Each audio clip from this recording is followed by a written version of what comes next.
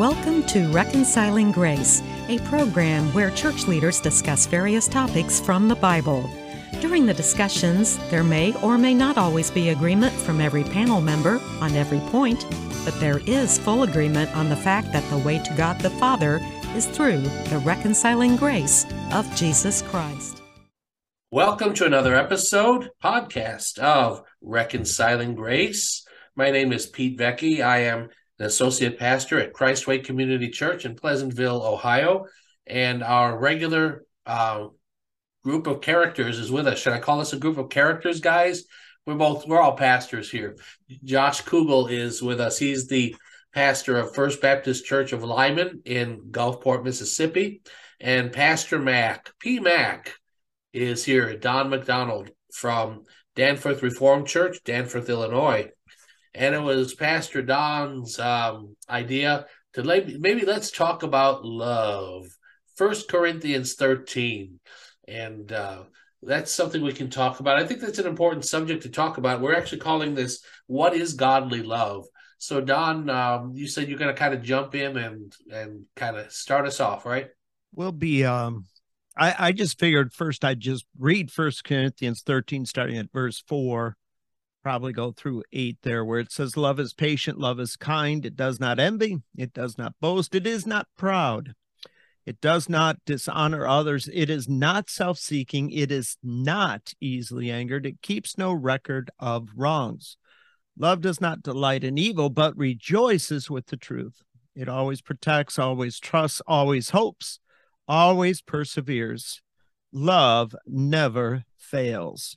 And I know as we were getting ready to dive into recording this, that we sort of found ourselves saying, when we look over love and we read such a text, we begin to realize that this love can help us drive the way we make decisions as we relate to one another. But I know Pete made the comment before we came on that, how much does love drive our decision making, and does it cause us to overlook sin for the sake of love? And in that light, I always find myself dealing with difficult decisions by basically saying, as I love this person, I relate to this person, I need to be careful that I don't say your sin is all right, but that I do love the one who's dealing with the sin, that I be patient with them, that I work on not getting angry too fast, that I spend time, trying to say, hey, listen, I want to trust you, but I'm not sure where you are in your spiritual walk as we deal with said item. And I find decision-making in the life of the church when it's dealing with, and I'm going to go with the word agape love, because this is agape love, this sacrificial love that's meant to make the situation better. Sometimes it's hard to know where to draw the line. Randy Alcorn wrote a book called, I think it was called Truth and Grace, if my brain is recalled, and it's been a long time ago. And the question that is always asked is, you're going down a road, you're on a curve, where do you place the guardrail of truth so that you don't go into the valley? Where do you not place it, which is called grace? And it's finding that love and grace element in such a way that you still maintain biblical integrity while dealing with the sin and trying to figure all that out. I don't know, Josh, as I'm bouncing this around, what's some of your thinking on it? Because I know you had talked about it before we dove in. Love is the most widely defined word in our culture right now. And I've heard pastors preach on it. I've preached on it before too. I want you guys to know I love Barks Root Beer, and I also love my wife. Obviously, those are different degrees, different definitions. But we also do with love. We define it, I think, the way we want to, or we define it maybe a way to shame others or to manipulate others, and we make love has become affirming something. Love is also, but let's look at our goal as Christians is to be like Christ. And Scripture says that God is love, correct? So if God not only sets the standard for how we should live and everything, but sets the standard on what actual love is, I think that by studying, by learning about, by reading scripture, by examining God and the way he acts, we can determine not only what love is, but how to love other people. This passage here, I love this passage. You see, I just said it again. I love this. I love a lot of things. But this passage says, love is patient, love is not jealous or boastful. Is this describing a characteristic or the behavior of God?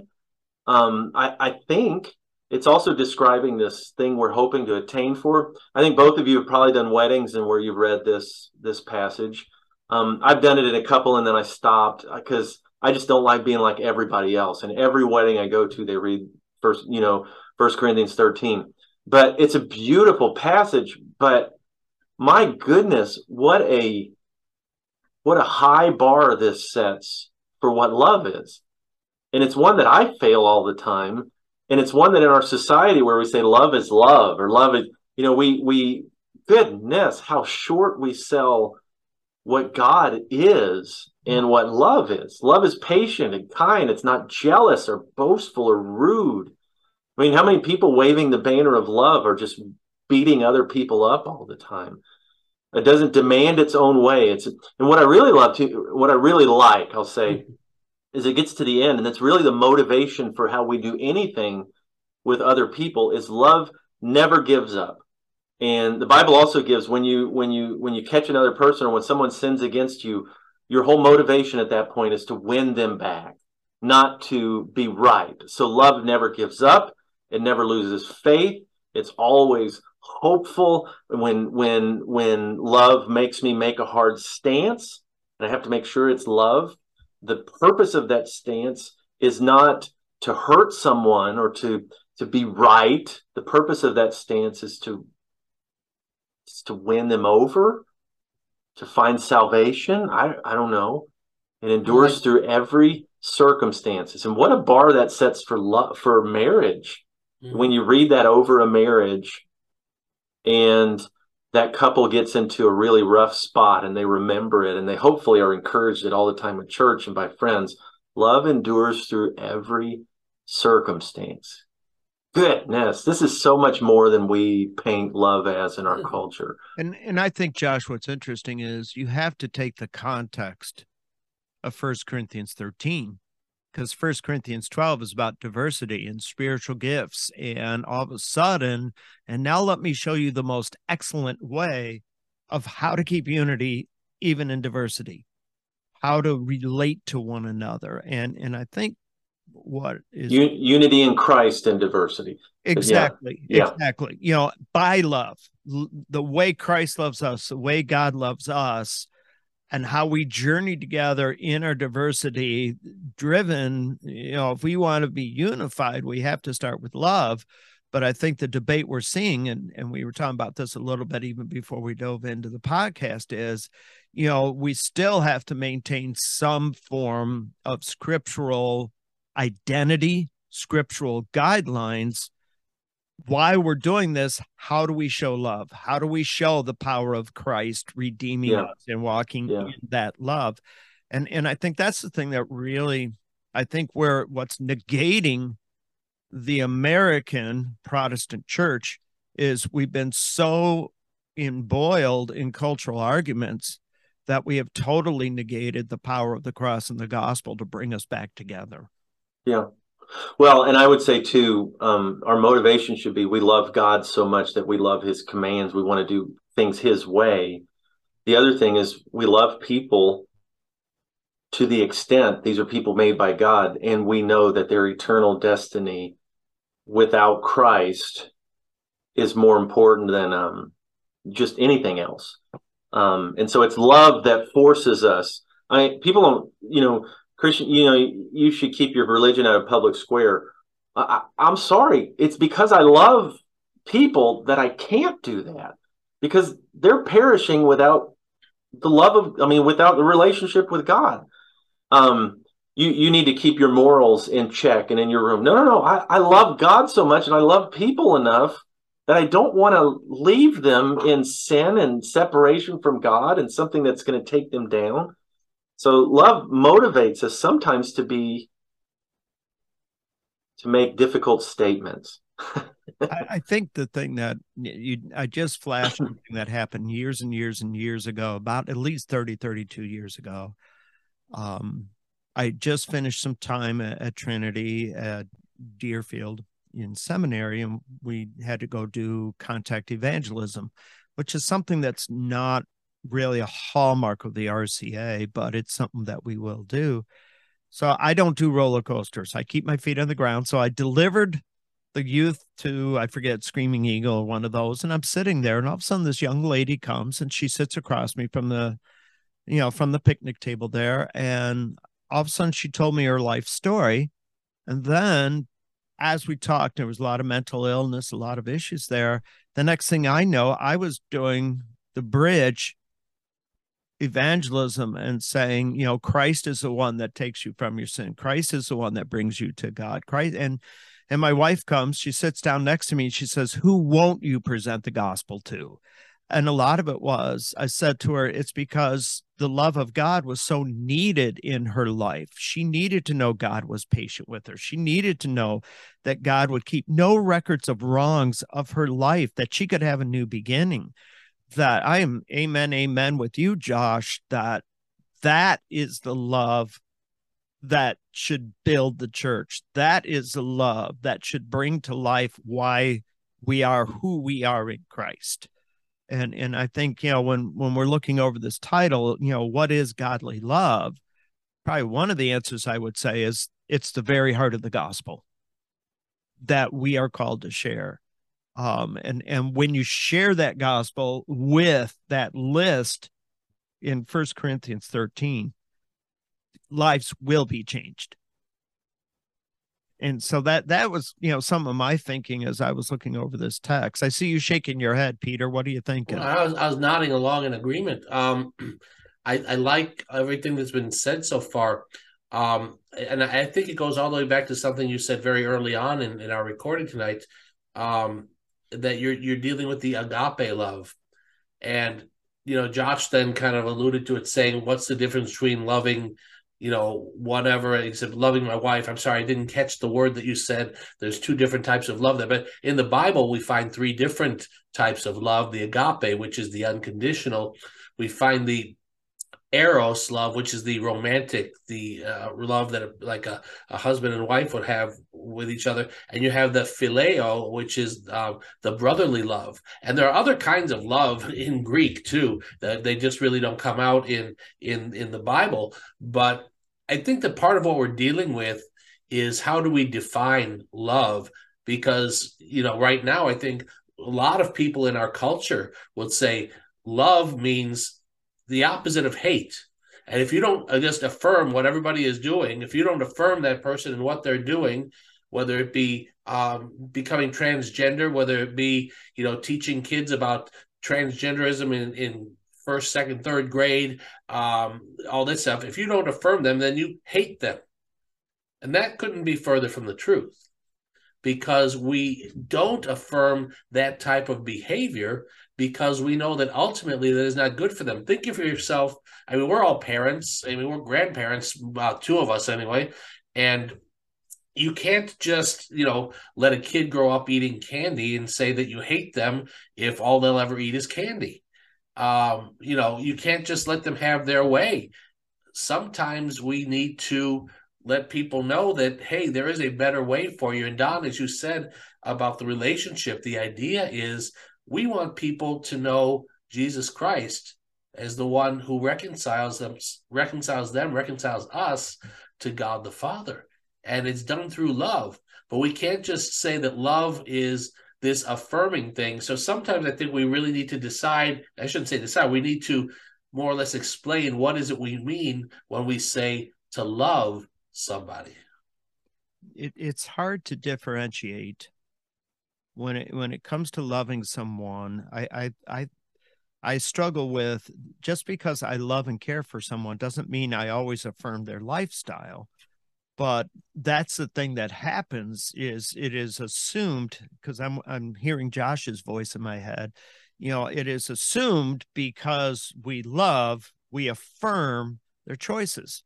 That's not always the case. I mean, when I deal with youth who are not in tune with what they're doing in terms of their behavior, where they're hurting themselves, I can love them, but I still have to step up and say, hey, listen, the direction you're going to hurt yourself. You're going to do something that you will regret for the rest of your life.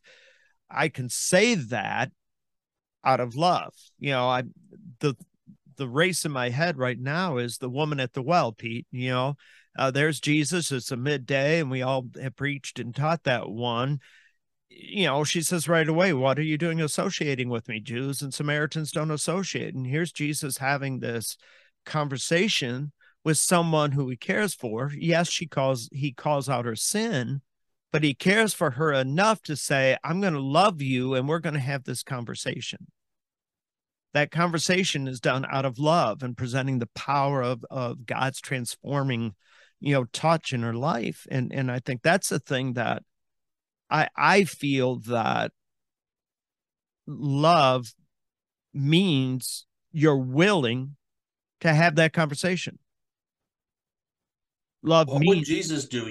That's part of what I look at. And some people will say, and I'm right there with you, Don. Some people will say that Jesus always just, affirmed everybody. Well, maybe unless you were a Pharisee. I've used this illustration before, but what did he call the Pharisees? We say, don't call people names. Right. Didn't he look at them and say, you brood of vipers, right? You snakes, you whitewashed tombs. You're full of dead men's bones on the inside, even though outside you look all nice and clean and white and pure. But the problem is that people don't remember when Jesus talked about these things. All they remember is, okay, well, he forgave that sinner. Guess what? Yes, he did. But he never told them to go ahead and keep on sinning either. Right. Well, I call that selective reading and selective memorization, that they, you ignore that part of the confrontative of Jesus, Well, isn't the word sin a giveaway? Hamarteo, missed the mark. Yep. And one of the things that I remember back in the ancient of days when I was on the road with one of the traveling ministry teams I was with way back a long time ago. One of the guys in our group talked about it this way. He said, and he would say this during the presentation almost nightly. He says, God loves us just the way we are, but he loves us too much to leave us that way. And that's the key. I think we've gotten to the point in this culture where God loves us just the way we are, and then we stop, or at least too much of our culture stops. Yeah. And if you don't love me just the way that I am, and just affirm that the way I am is just fine, then you hate me. Hey, could you imagine anyone looking out at our culture and the way we're living and just affirming all of it and loving us? No, I mean, you got what, 60% of kids now are born in single parent homes. I mean, marriages fall apart left and right. You look at the Grammys this week. It's crazy. The debauchery that's just become publicly acceptable. Maybe you and could you imagine God just saying, "Oh, that looks great. That's what I had in mind for you when I made you." Yeah. I mean, that's just the craziest thought. When it comes to the Grammys, I said something beforehand. I says, that's something I can't wait to miss. So, I didn't see it. I heard something about a satanic type of performance or something, and that's all I know about it, really. But, yeah. Pete, you are better for not knowing. Yeah. You are better for not knowing. Okay. But sometimes ignorance is really the best way. Yes. When we're looking at what is godly love, then, in our conversation here, what is the proper response as a Christian to all this? Like you're asking, Josh, part of it is, if you care enough for our fellow human beings is being willing to be connected into having conversations with them over time and being patient like God is. There was one person who came to Christ, and I was blessed because I've been in one place. And I thought, Lord, you're not, I can tell, Lord, already, she's not going to want to come into the life of the church. She's not going to want to change for Jesus. And yet the Lord kept saying, you will stay with her. You will stay with her because I love her and you love her. And she's going through, excuse the phrase, it'll be an aggressive word for a moment. She's going through living hell in her life, and she needs someone to love her and care for her, even though she doesn't want to be a believer in Christ. And she made that real clear to me. And then the next thing I know, she came to consistory probably about 3-4 years ago, and she claimed Jesus as Lord. 15 years. And love is patient. Love is kind. And I think even though we're questioning our culture and we're saying, look at all this debauchery, we still have to be patient like God and keep having conversations and keep reaching out. I'm overwhelmed in humility that COVID forced me to have our ministry on digital now, on social media. Pre-COVID, I was dodging that as much as I could. But post-COVID, we're finding ourselves saying, how much do we love, those who are searching? We've got to keep our digital ministry going. We got to keep making these connections into culture because we love those who are searching for Jesus. Yeah. That we can't be all defeated. It's got to be love, and just keep loving as God loves us. Does that mean we affirm it? No. But does that mean we have someone we want to share with them? Amen. I wonder if we back up and look at, I think most people, because I think the family kind of mirrors God's relationship with us in some way, father and child. I think most decent and good parents know what love looks like. If you put it in the context of this, your child is beginning a self-destructive behavior. That parent does not wish for the worst for their child, but they also don't begin to say, keep going that way, Johnny.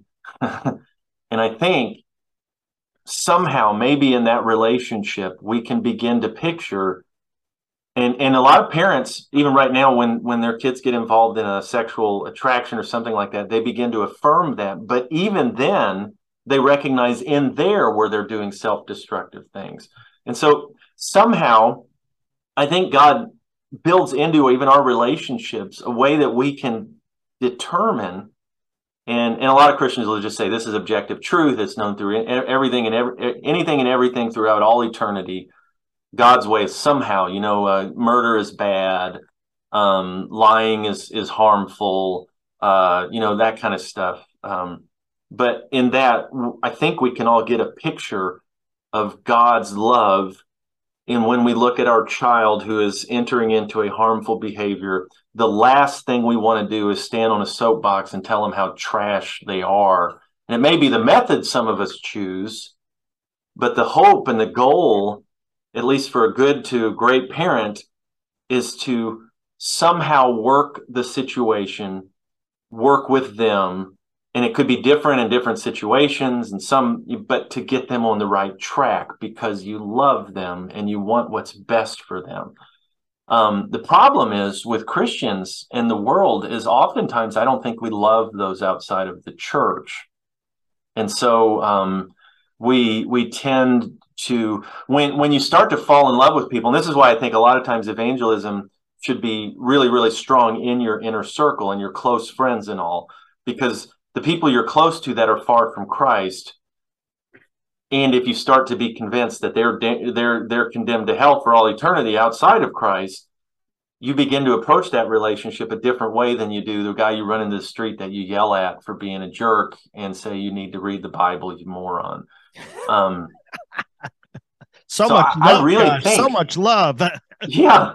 But I think in this passage, I don't think it's necessarily talking about that. I think it's also talking about doing love right. And we've got Valentine's Day coming up, and it serves as a reminder. I like things like Valentine's Day. I think it's a cheesy holiday and I actually hate it, but it's kind of a yearly reminder. I have to do something, or I have to re-examine my life with my wife. Anniversaries are the same thing too. I made a vow to love her until her or my death, and to treat her better than myself, and all this other stuff. And so, and every time I get to this thought, I just think back. Well, love is patient, love is kind. This is the way to love her properly, love my kids properly, to love, the people in our church properly. And I think it's just, man, I just think people that veer away from church and veer away from scripture and veer away from prayer and all this, I don't know how they constantly challenge themselves to grow closer to God and to re-examine their relationships with people and to re-examine the way they love others. So. Well, let me ask this question then, Josh, because you talked about people who veer away from scripture, veer away from church, and you said veer away from something else. I couldn't remember. You said three things. But how do we then most effectively demonstrate love to them? Love is patient. Love is kind. It does not envy. It does not boast. It is not proud. It does not dishonor others. It is not self-seeking. It is not easily angered. It keeps no record of wrongs. My goodness, I wish I could live up to that. Well, Pete, you look at those two. Why is love patient?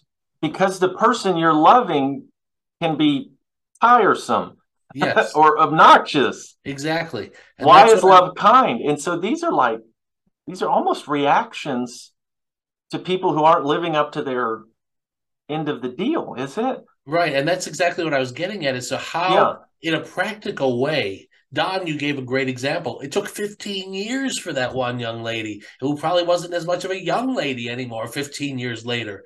How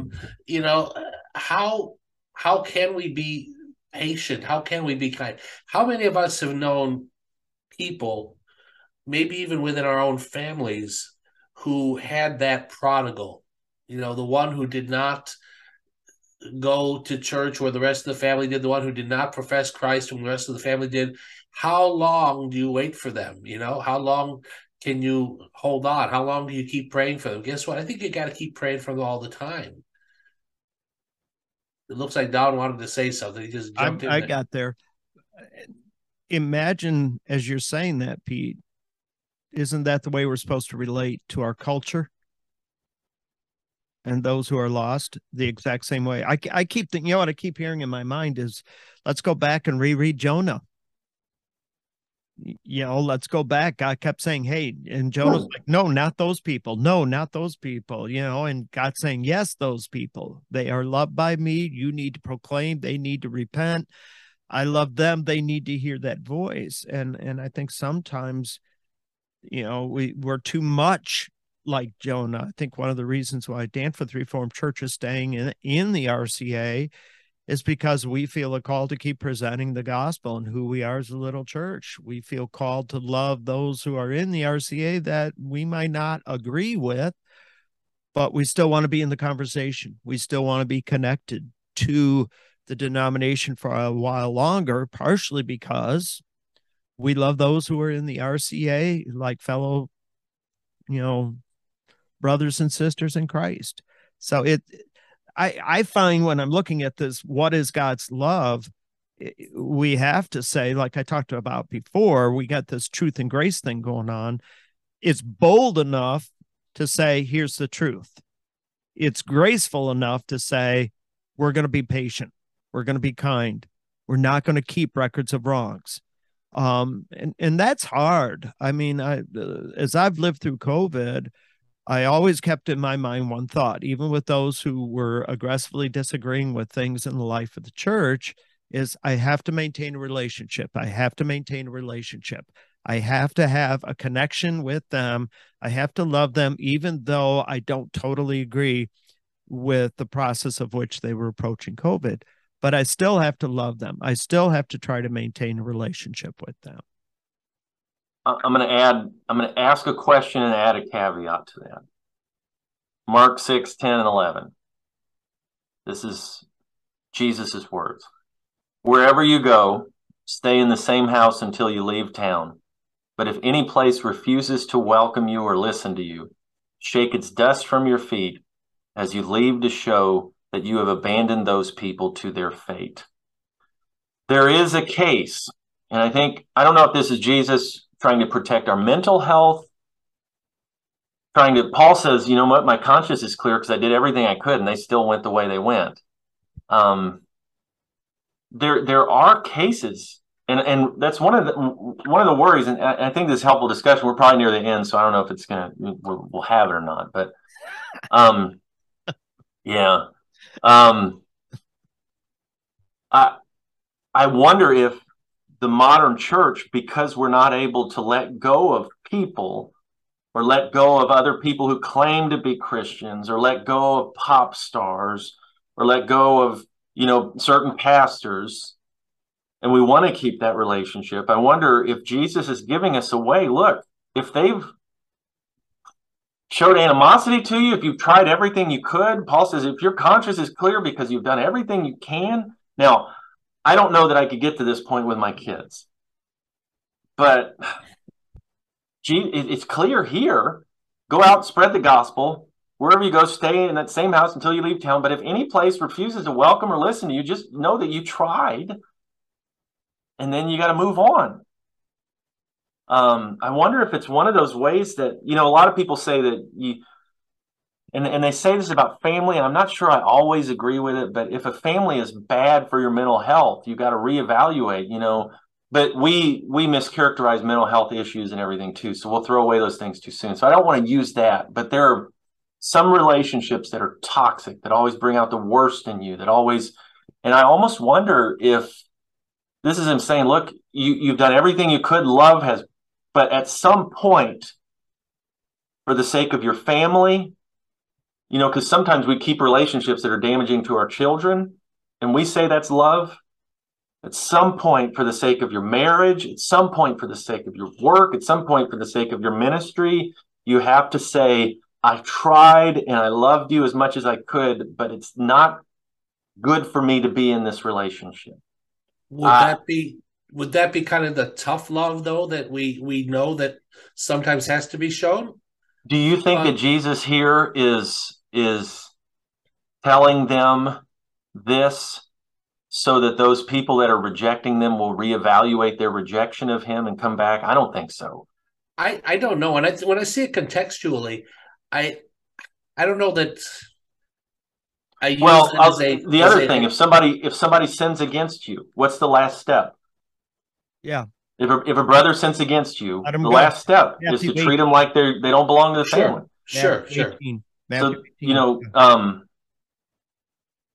I don't know, and contextually here, I think, Pete, it is fair to say these are disciples going out spreading the gospels from town to town. Right. I don't see necessarily that it's 100, but it's not a certain time, a certain time frame, and I think I still think it's still. I don't know that this isn't for us either, but I do see how contextually we need to work with it a little bit. Sure, but the instructions about if a brother sins against you are clearly for us. Right, and I'm not disagreeing with that, because sometimes that's what I was getting at with the tough love. Because I guess what I was getting at is, what is our motivation for doing it? Is our motivation for doing it, okay, you haven't listened, you dirty sinner, so I'm just going to forget you now? No, because I think we still need to keep praying for them. We still need to keep hoping that they're going to come to the Lord, and maybe sometimes having them, if they have to hit rock bottom because they choose to do so, that's going to be what ends up bringing them to where they need to be, just like the prodigal son. Yeah. I want to say that the sandal theology for me is the most difficult. Have I done it? Yes, I have. It tears me apart because I'll say it in a way that sounds like competition. I hate losing, and actually God hates losing. That's first off. Second off was because of the divorce, my sisters went with Claire. Dad won us boys. My sister, the eldest one, ended up going to jail for pushing, I think it was meth, cocaine, and there was one more. And before she went to jail, she called Dad, sort of like, well, you're going to save me from not going to jail because you're going to bring me back to Illinois. And Dad was like, have you changed your lifestyle? She says, no. Are you going to change your lifestyle? No. Well, I guess you're going to jail. Yeah. And then he cried for 3 days. But it's not, when Dad and I talked about it, he says, sometimes you have to love enough to realize you have to let go and let God. And that wisdom of my father stays with me, that sometimes you have to love enough to let go and let God. See where God takes them, see what God does, And you trust that you're not responsible for everybody in the world either. Well, that's what makes me a good Calvinist. Right? Because God is sovereign. God is watching it over all of it. I remember. Don, do you look both ways before you cross the street? If it's my time, it's my time. That's my grandfather in my head. I guess that's the thing. What is God's love? I think God's love has enough wisdom and discernment for us to share the gospel in these storms without affirming sin, but affirming that God loves you. And I think part of our culture is still saying that nothing that is bad can ever be reflecting love. So if you ever let something bad happen to somebody else, you obviously don't love them. I can't disagree more, because bad things happen even when we do love people. Well, I remember my mom used to say when I was a little kid, like 4 years old, 5 years old, when you'd have to go get some type of, go to the doctor for something. And back then I had a doctor who just seemed like his cure for everything was the penicillin shot. And those things in the butt hurt like crazy. And my mom would explain to us that, sometimes you have to get that even though it hurts so you don't get worse. And her words were, sometimes you have to get a little ouchie so you won't get a big ouchie, Yeah. Yeah.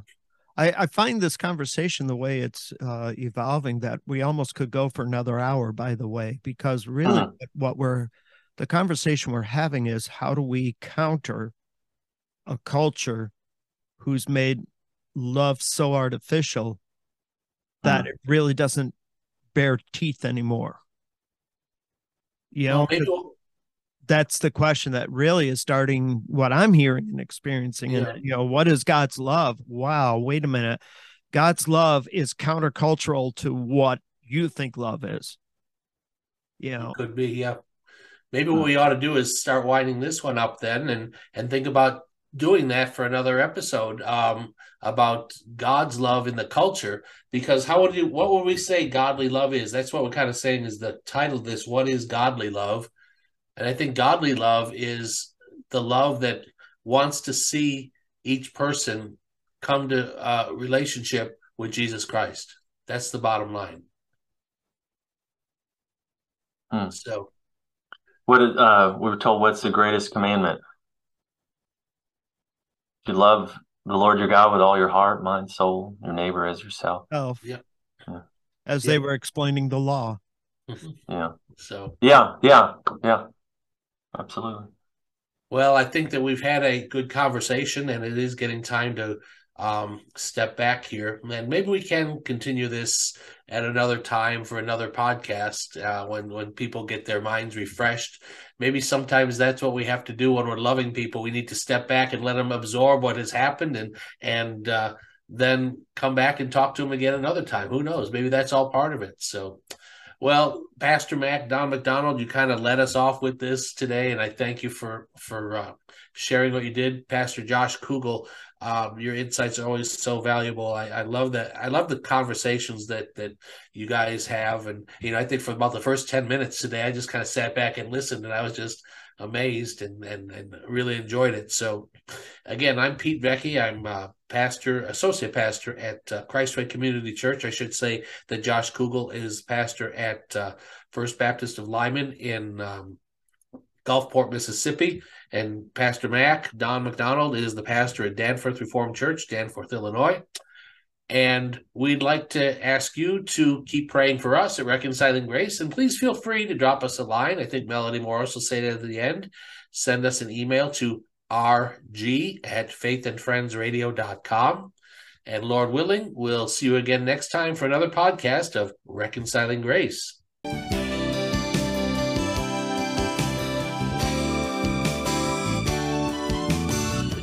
This has been Reconciling Grace. If you have a comment or a question for our panel, or if you would like to invite one or more of our panelists to share with your church or group, please send an email to rg@faithandfriendsradio.com. And thank you for listening to Reconciling Grace.